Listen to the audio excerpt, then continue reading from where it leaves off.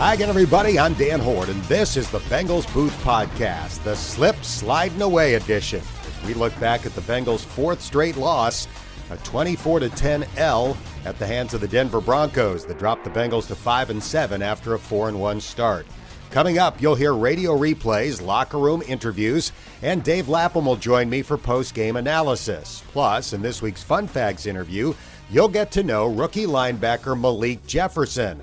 We'll discuss a wide variety of topics, including the time he met one of People magazine's most beautiful women in the world on a recruiting trip.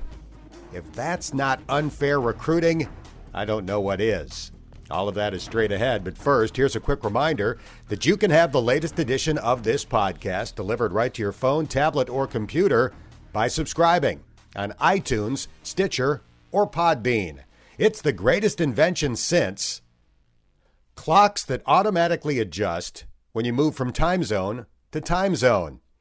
I traveled to Las Vegas for a little more than 24 hours over the weekend for a UC basketball game on Saturday, then turned around and came back to Cincinnati for the Bengals game on Sunday. And it's really helpful when your phone and watch automatically adjust to local time. If only my body adjusted as easily. Now let's get to football. For just the fifth time in 8 years, the Bengals had a starting quarterback other than Andy Dalton on Sunday. It was 25-year-old Jeff Driskel making his first start in 1,080 days, going back to the 2015 New Orleans Bowl when he led Louisiana Tech to a 47-28 win over Arkansas State. With all due respect to the Red Wolves, they don't have pass rushers like the Denver Broncos. Second down and 15, the Bengals at their own 26. Driskel catches a shotgun snap. He is back to throw, and he will be sacked. Back at the 16-yard line by Shelby Harris, the nose tackle. That was the first of 4 sacks for Denver, and to make matters worse, A.J. Green suffered a non-contact injury to his right foot on the play. After struggling to get to the sideline, A.J. was taken off the field on a cart and appeared to be distraught as he covered his face with his hands. A.J. had just returned to the Bengals lineup after missing 3 games with a toe injury. Here's fellow receiver Tyler Boyd. You know, he told us he was fine. He felt fine. He was practicing, and we thought he was ready to go. And what happened to him was just like, it let us know, like, the type of player he is and where his heart is at. I could imagine what he's going through, you know, because I know he wants to win, and we just had to talk before we played this game. Like, let's go. We gotta make this push. We gotta get over this hump and win these next games. And him going down kind of made it a lot tougher for us to do what we said we were going to do. The Bengals defense played well in the first half as the Broncos failed to score on their first 4 drives, but penalties destroyed Cincinnati on offense. We're scoreless with 6:42 remaining in the first half. Shotgun snap, Jeff Driskel with a 3-step drop, slaps at the ball, and he will be sacked. Couldn't get it out of his hand, and he's tackled at the 26-yard line by Von Miller and Shelby Harris. That's what happens when you have a holding penalty and you're off schedule and you got a, second and 20. Now it's third and even more than that. In the first half, Driskel and company faced 3rd and 16, 3rd and 24, 3rd and 25, 3rd and 29, and 3rd and 35. Here's the Bengals QB. We've been saying all week we gotta be good on 1st and 2nd down, and there were some times there where we were behind the sticks a little bit during the game, but when you get in some 3rd and long type stuff like we did today, it's tough. And at the end of the day, we just didn't make enough plays as an offense to get it done, and that's really what it comes down to. The Bengals finished with a dozen penalties for 100 yards. And that's unacceptable, according to Tyler Boyd. Sucks, man. It's 12 penalties for 100 yards. You'll never win, ever. That sucks, man. He's just got to clean things up. I don't know if it was his cadence was throwing everybody off or, like I said, the pressure was too good. They was getting jumps on it. But, we was trying to change everything up to help the line. And, I don't really know. We just got to watch the film and see what we can correct. The Broncos finally capitalized on the Bengals' sloppiness with less than 2 minutes to go in the half. Case Keenum under center, takes the snap, hands it off. Lindsey started right, cuts it back to the middle, and goes into the end zone standing up. Touchdown Denver with 1:56 left in the half, and he does a mile-high salute here in Cincinnati. After Philip Lindsay put the Broncos on the scoreboard, the Bengals answered with a scoring drive of their own. They had it 1st and goal at the Denver 7 with 31 seconds left in the half when, guess what? A penalty cost them 10 yards and forced the Bengals to settle for a field goal try. It'll be a 35-yard field goal try for Randy Bullock on a very windy day. Harris snaps it. Huber puts it down. The kick is launched by Randy Bullock, and it is good.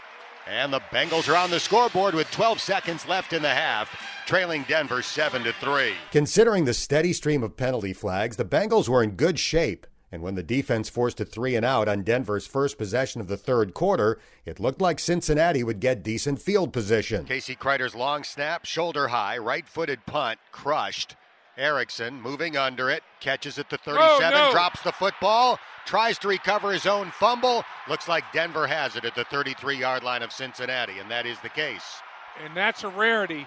I mean, if there's one guy that Darren Simmons has confidence in, it's Alex Erickson catching the ball. It was Erickson's first fumble of the season. It was cutting against the wind. He didn't hit it clean, so it was going the opposite way, and I was just running up and just kind of slipped right through my arms and wasn't able to fall back on it. And no one's gonna eat at me for till next Sunday, that's for sure. I mean, you're a guy that never does that, so I guess that's got. I mean, you try. Your deal is reliability. Yeah, obviously, it just anytime you let the team down, let your teammates down, and hurt the team. You obviously disappointed, and as a man, a competitor, you want to make every play, but unfortunately I wasn't able to do that today. 2 plays after the fumble, the Broncos made the Bengals pay. 2nd down and 7 at the Cincinnati 30 after the fumbled punt. Keenum fakes a handoff, looks to throw. He's going to air it out into the end zone. Sutton goes up and hauls it in over Darius Phillips for a 30-yard touchdown catch. Erickson's fumble was the Bengals' first turnover of the game. Less than 2 minutes later, they made their second. Double tight ends in for Cincinnati. Driscoll turns right, fakes to Mixon, being rushed, lobs one deep downfield, intercepted at the 6-yard line. Obviously, my poor decision when we were, near the red zone to just lob one up out there. That really hurt our football team. We hurt ourselves today, and we didn't make enough plays to win the football game. The Broncos, on the other hand, did make enough plays, none bigger than this play by Philip Lindsay. Here's a toss sweep to the left. Lindsay with blockers in front to the 40, the 50. Look out. He is pulling away. And that is going to be a 65-yard touchdown run. Wow. Lindsay finished with a career-high 157 yards on 19 carries. For the season, the undrafted rookie out of Colorado has rushed for 937 yards and is averaging 6.1 a pop. Here's Bengals linebacker Hardy Nickerson. He's dynamic, he's undersized, but he hits the hole, as if he was a big guy. He's able to show in the gap and bounce out, so it makes it hard on the whole defense in terms of we really got to play true to our gaps, but hell of a player. It's one of those things you're scratching your head, why didn't he get drafted? Not a lot of guys run like that anymore either. It seems like everybody's kind of picking and trying to, do the Le'Veon Bell type thing, and he just explodes. One cut and he's fast. I think last week or a few weeks ago, they had him at 22 miles an hour. So he can run with the best of them, and he's very decisive and he really hits the hole. The Bengals kept battling and answered Lindsay's long run with their only touchdown of the day. Driscoll fakes a handoff, throws, caught by Cody Core at the 15, escapes a tackle, breaks another, and takes it into the end zone. Touchdown! Bengals on a 30-yard throw from Driscoll to Core. And Bradley Roby missed the tackle. Jeff Driscoll hit him. Bradley Roby couldn't bring him down, and Cody Core makes him pay. That was the first career TD for third-year receiver Cody Core. It was 21-10 going to the fourth quarter, and playing catch-up against the Broncos is tough, with the best 1-2 pass rush duo in the NFL, Von Miller and Bradley Chubb. Shotgun snap. Driscoll gets hit from behind by Chubb. The ball squirts out.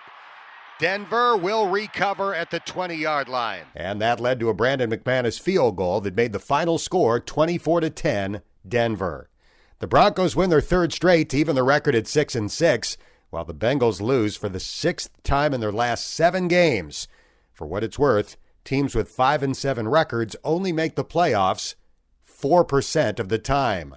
Here's Alex Erickson. At some point, it's not even about that. It's just about, being professional, being a competitor, and, just doing your job, and no matter what your record is, and it's just up to you to perform, and if you don't, obviously there's going to be consequences. So we just got to focus on our jobs and just, be professionals and prepare and get ready to just play the Chargers and get a win. In his first career start, Jeff Driscoll finished 25 for 38 for 236 yards with a touchdown pass, an interception, a lost fumble, and a passer rating of 80.6.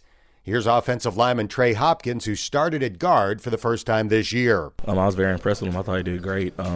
Driscoll's a guy that, loved him since he's been here, and I think he really stepped up and he really took charge of the huddle, and he kept guys positive, kept guys on the same page, and really displayed a level of leadership that you need and you expect from a starting quarterback. He won't have to wait 1,080 days to start again. Driscoll will be under center next Sunday in Los Angeles against the Chargers. Now time to bring in my broadcast partner Dave Lapham for post-game analysis, and we begin with the Dirty Dozen, the Bengals' 12 penalties. And you just can't have it. Physical mistakes, holding, hands placement problems on returns and special teams, hand placement problems, illegal block in the back, holding, those kind of things. Defensively, too handsy. Those happen, but the mental mistakes, jumping off sides, false starts, illegal formations, those kind of mental mistakes is just, now you're talking about, a lack of focus, a lack of commitment. At this stage of the season, you can't be committing those kind of mental errors. And they're starting to really become an issue. In the first half, they had 6 consecutive third down conversion opportunities that averaged 19.5 yards per conversion attempt because of penalties. You can't do that. Against this team with those 2 pass rushers, you never want to be more than 3rd and 4. And they were 3rd and 16, 3rd and 25, 3rd and 39, 3rd and 17. Come on now. You have to stay ahead of the chains on these guys. You have to make it a makeable third down situation. It was just abominable, what they were doing. They were giving themselves no chance whatsoever. The Denver Broncos defense is good enough to beat you. You can't put yourself on your schedule too and say, okay, we're going to make it easier for you to beat us, Denver. We're going to play right into your hands, and we're just going to let you tee off and thump us. Because that's exactly what you put yourself into. 10 of the 13 third down opportunities at one stage of the game were for 8 yards or more. Denver had 2 of 12 that were 8 yards or more because Lindsey's, boom, he's pounding it. If he's not busting it for 50-yard touchdowns, he's getting 6, 8, making it 2nd and 4, 2nd and 2, and then 3rd and short. That was the difference in the football game. One team set themselves up for third down situations when they got there that they could convert. And the Bengals got there far too often in situations that they had no business being in, and they couldn't convert them. Lap, as the season spirals in a bad direction for the Bengals, 2 guys stand out to me for really busting their tail, even as things are going poorly. Tyler Boyd and Joe Mixon. Boyd had 97 receiving yards in Sunday's loss. Mixon, 82 rushing yards, 13 receiving yards. Yeah, I think both guys are setting a good example. I think their effort, their enthusiasm, Joe, the unbridled joy for the game. Tyler Boyd's the same way. He relishes an opportunity to make plays. The dude is tough, man. He'll go over the middle against anybody, anytime, anywhere, take a hit, go to the ground. The ground will cause another hit on him. He's just, the catch he made, caught the back half of the football, had a very, shocking drop. It never happens. Tyler Boyd just doesn't drop the football, but it happens to everybody. Everybody's a human being. But, man, both of those guys care. There's no quitting either of them, and more guys should look at themselves in the mirror and say, am I giving the effort that those two are given?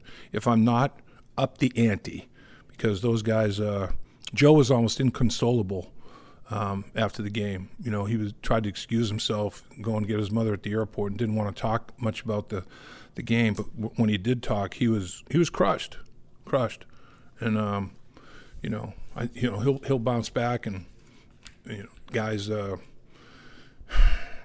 on both sides of the football, guys have to step up and start establishing an energy level that guys have to meet. Sam Hubbard, I think, is trying to do it as a young guy. Sam Hubbard's trying to step up and be a leader, and that's good to see.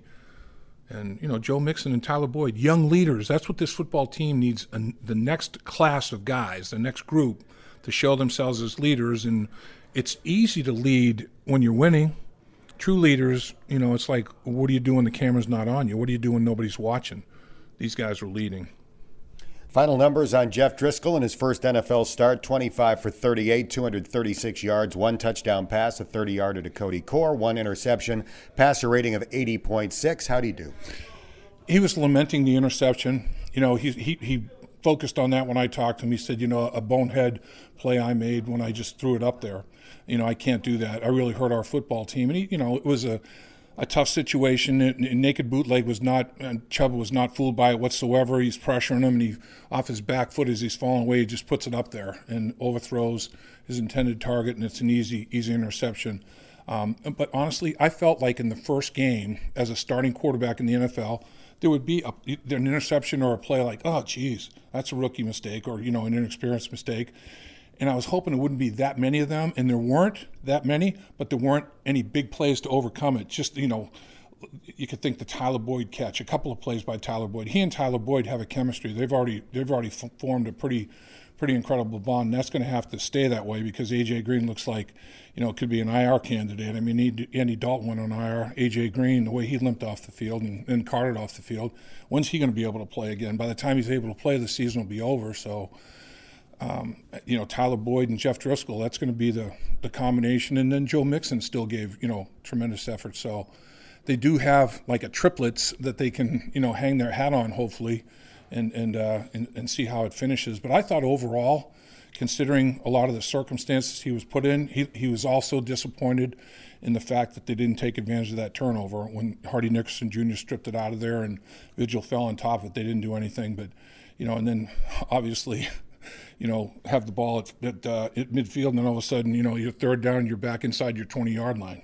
Just ultimately throwing the drive in reverse. Those are the kind of things you just can't have. So some of it, very little of it was all his fault. He contributed. Man, he had way too much help. He had a lot of guys. Instead of trying to do a little bit more for him, they were doing less and putting him in a tougher situation, putting too much burden and responsibility on his shoulders.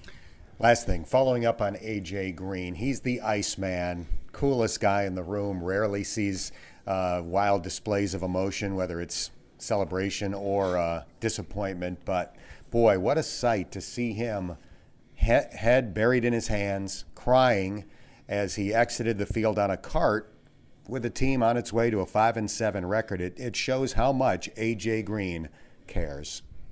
A.J. Green is all in. I don't think you're going to find a superstar that cares about his teammates and cares about the welfare of his organization more than A.J. Green. Most superstars are just all in it for them. He's all in it for everybody, and that's what makes A.J. Green so unique and so special. I mean, A.J. Green's the kind of guy that every dad wished that he'd marry their daughter. He's that kind of guy. And, we say it all the time, but in this case, it's this on exponentially.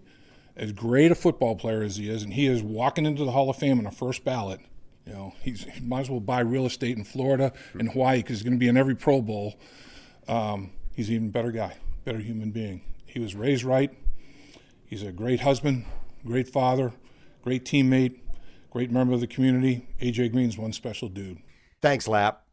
Now time for this week's Fun Facts segment, where you get to know the person under the pads. In this case, it's one of the Bengals' 2 third-round draft picks this year.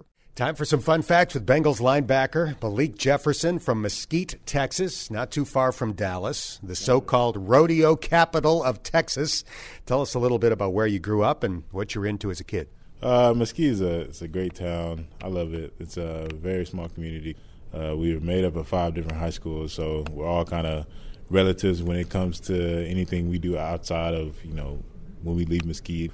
Growing up, we always used to be around each other. Basketball, football, baseball, we always knew who the elite guys were in the town, and so it was really cool growing up. We just all hung out with each other. Speaking of brothers, you have 2 older brothers. How much older, and how tough were they on their kid brother? I have one that's 30 and I have one that's 25, so they were really tough on me. I barely got any breaks with them. Everything they did I had to do, especially workout-wise, and that's what kind of made me, who I am. And of course, our dad was very tough on us, so I would get the same treatment they got. But it was very. I could appreciate my brothers more than anything because they did give me a lot of tools for life skills and of course my physical abilities. Tell me a little more about your dad. What did or does he do for a living? My dad's an architect.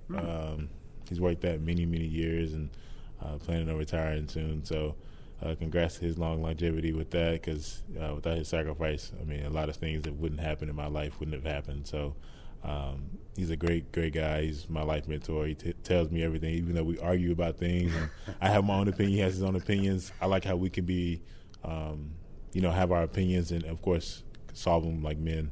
And I appreciate the respect he gives me. We're doing Fun Facts with Malik Jefferson. There have been books, TV shows, and movies done about high school football in Texas. Was it like that at Poteet High School? Of course. We had all the crowds and every rivalry game. People would love to come see us because not only myself, but I had 2 other teammates that were highly recruited out of high school. And so people come to watch us play. And my time at my school, I am the first person to go pro athletically and make an active roster. So I put that stepping stool. So hopefully we have some guys in the future that, follow my path and are able to come to the highest level of football. You won the Butkus Award in high school, top high school linebacker in the country. Dick Butkus showed up at your high school to give you the award. Was that a surprise? Yeah, I had a feeling, though. People can't hold water, so I had a feeling he was going to be coming, and it was really cool to have that guy there. People didn't know much about him, but super legendary. I was hoping to get it in college, but, things with their own ways, and, you have to learn and grow from that stuff. You were a highly touted recruit. Did you enjoy the process, or was it exhausting? Actually, it was a mix. There was times where you just, want to put your phone down and talk to your family, be around your family. They want to talk to coaches because you knew half of it wasn't real. They just want to be honest with you. They, trying to feed you what you want to hear, not what you need to hear. So it was very tough, especially financially, going places with the rules and regulations. I wasn't able to bring both of my parents. So the places that were far that I really considered, I really didn't get the opportunity to get the full look at them and visit the university like I wanted to. But I think it was a very fun experience overall, and I really enjoyed it. One of those more distant schools was UCLA, and I read on your visit that you met actress Kerry Washington, a.k.a. Olivia Pope, on the TV show Scandal, one of People magazine's most beautiful women in the world. Tell me about that. It was really my mom. We didn't get to talk to her much because she was with some kids that day. Respectfully, we were like, that's perfectly fine. I'm not big into going up to, famous people and, going out of my way to just, especially when they're doing something to bother them, because I do that sometimes, But I don't mind it. But their realm is different. They get it everywhere she goes. But my mom was able to speak to her, and I took a side picture of them just talking. But I never got to actually meet her, but it was really cool being around her, yeah. So more exciting for your mom than you. Yeah, very exciting for my mom. She was very polite to my mom. It was like, hey, I'm with the kids, and once I take one picture, more people are going to come. And I was like, okay, I completely understand that. So it was a really cool experience, though, still. We're doing Fun Facts with Malik Jefferson. You went to Texas, where one of your mentors was a former Longhorns linebacker who's from here, Jordan Hicks, who went to Lakota West High School. Tell us a little bit about your relationship with Jordan. Jordan was actually the first person I met going into UT. I remember it being my sophomore year. I showed up to a UT game unofficially, and I went to the locker room, and he gave me a pair of gloves, and I was like, oh, man, appreciate it. Like, he was hurt at the time. He had tore his Achilles, and he was on the card, but he gave me his gloves. And forever since then, I looked up to him like a big brother, and I appreciate his mentorship, his advice that he's given me, especially throughout all this process, because it's very tough. You got to have people who know what you're going through to be able to get through it. So he's a very big mentor in my life, and I still consistently talk to him. How did he react when you were drafted by his hometown team? He just told me congrats. There wasn't any big reaction or anything like that, but hopefully in the offseason we can link up. He has the family and the new baby now, so congrats to him. Malik, you left Texas with 1 year of eligibility remaining, and you put out a thank you video when you announced that decision that included some sign language. Yeah. How much do you know? I'm pretty fluent in it. I can sign. I actually have dreams about doing sign language. They say that's a sign that you know what you're doing. Actually, you kind of know the language. So I try as much as I can to practice. especially like sometimes when I'm in meetings, I'm in there spelling stuff out or just thinking what it is in sign language. It's a lot of the stuff is the stuff we already know as kids. It's just little things that, you got to get used to doing day-to-day lives. It's different times and stuff. But it's a very fun language to learn, and the people I've met just doing that is incredible. When did you learn it, and why did you choose to learn it? I learned it a year and a half ago. I really started my end of sophomore year and just kept practicing, and then took the classes, of course. And, I had taken Spanish classes before. I wasn't really grasping it. It's more of a process. I wanted something I can actually grasp and make an impact and influence with. So I did American Sign Language and met some great friends, got friends everywhere now. So it's a really cool experience. I'd have you do some, but it's a radio interview, so it wouldn't work out very well. You got invited to the NFL Scouting Combine, and we've all heard the horror stories about being poked and prodded, etc. But I read that you enjoyed it. I did not enjoy it. I read incorrectly, apparently. Yes, you did.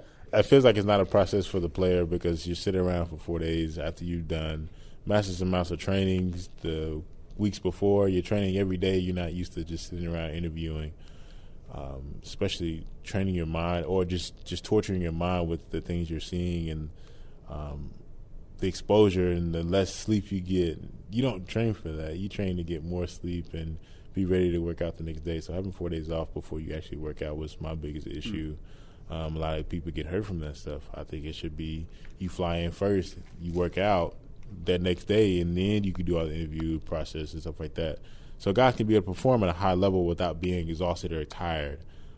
So I think that is something they should definitely change because that will help the performance of athletes instead of, because the combine is really a make-or-break situation. You either do good or you do bad or you don't do it. So I think it's definitely something to help out the players. If we're going to continue to do that process, it should be something like that. All right, a couple more fun facts for Bengals linebacker Malik Jefferson. You were the 14th pick of the third round this year, the so-called Pizza Hut pie pick, 3.14. You were supposed to get free pizza for a year, but you went through your stash before the year was up. Is that what happened? I see. The thing is, I had some friends and family members.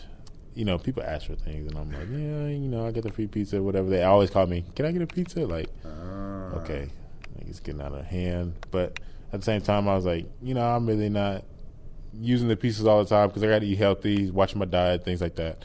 So I was like, okay, here you go. And I give them to people and let them do it, but I ran out. But then Pizza Hut actually sent me some more. So anytime I run out, apparently I think I can get more pizza cards. But they've done a pretty good job with that.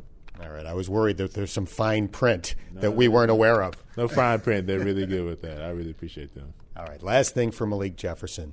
Are you familiar with the term diastema? No. You and Michael Strahan and David Letterman have that in common. If I'm saying it right, that is the gap between the front teeth. You've got a magnetic smile, lights up the room. But did kids used to kid you about the gap between the front teeth? Yeah. Yeah. I was thinking about doing actually some Invisalign in the future. But, Mom I get the smile from Mom. It's her gap. She has hers closed. So I was like, that's not fair. You have your closed and mine's still open. But, it's a beautiful thing. Everybody tells me when I'm not smiling, it's something wrong. And so I try as best as I can to put a smile on my face and, show people how happy I am. Hey, you do have a smile that lights up the room. I genuinely mean that, and I appreciate your time very much. Best of luck the rest of the way. I appreciate it. And that's going to do it for this episode of the podcast. If you haven't done so already, don't forget to subscribe on iTunes, Stitcher, or Podbean, and give it a rating or leave a comment. Your feedback has been awesome, and 5-star ratings help more Bengals fans find this podcast. I'm Dan Hoard. Thanks for listening to the Bengals Booth Podcast.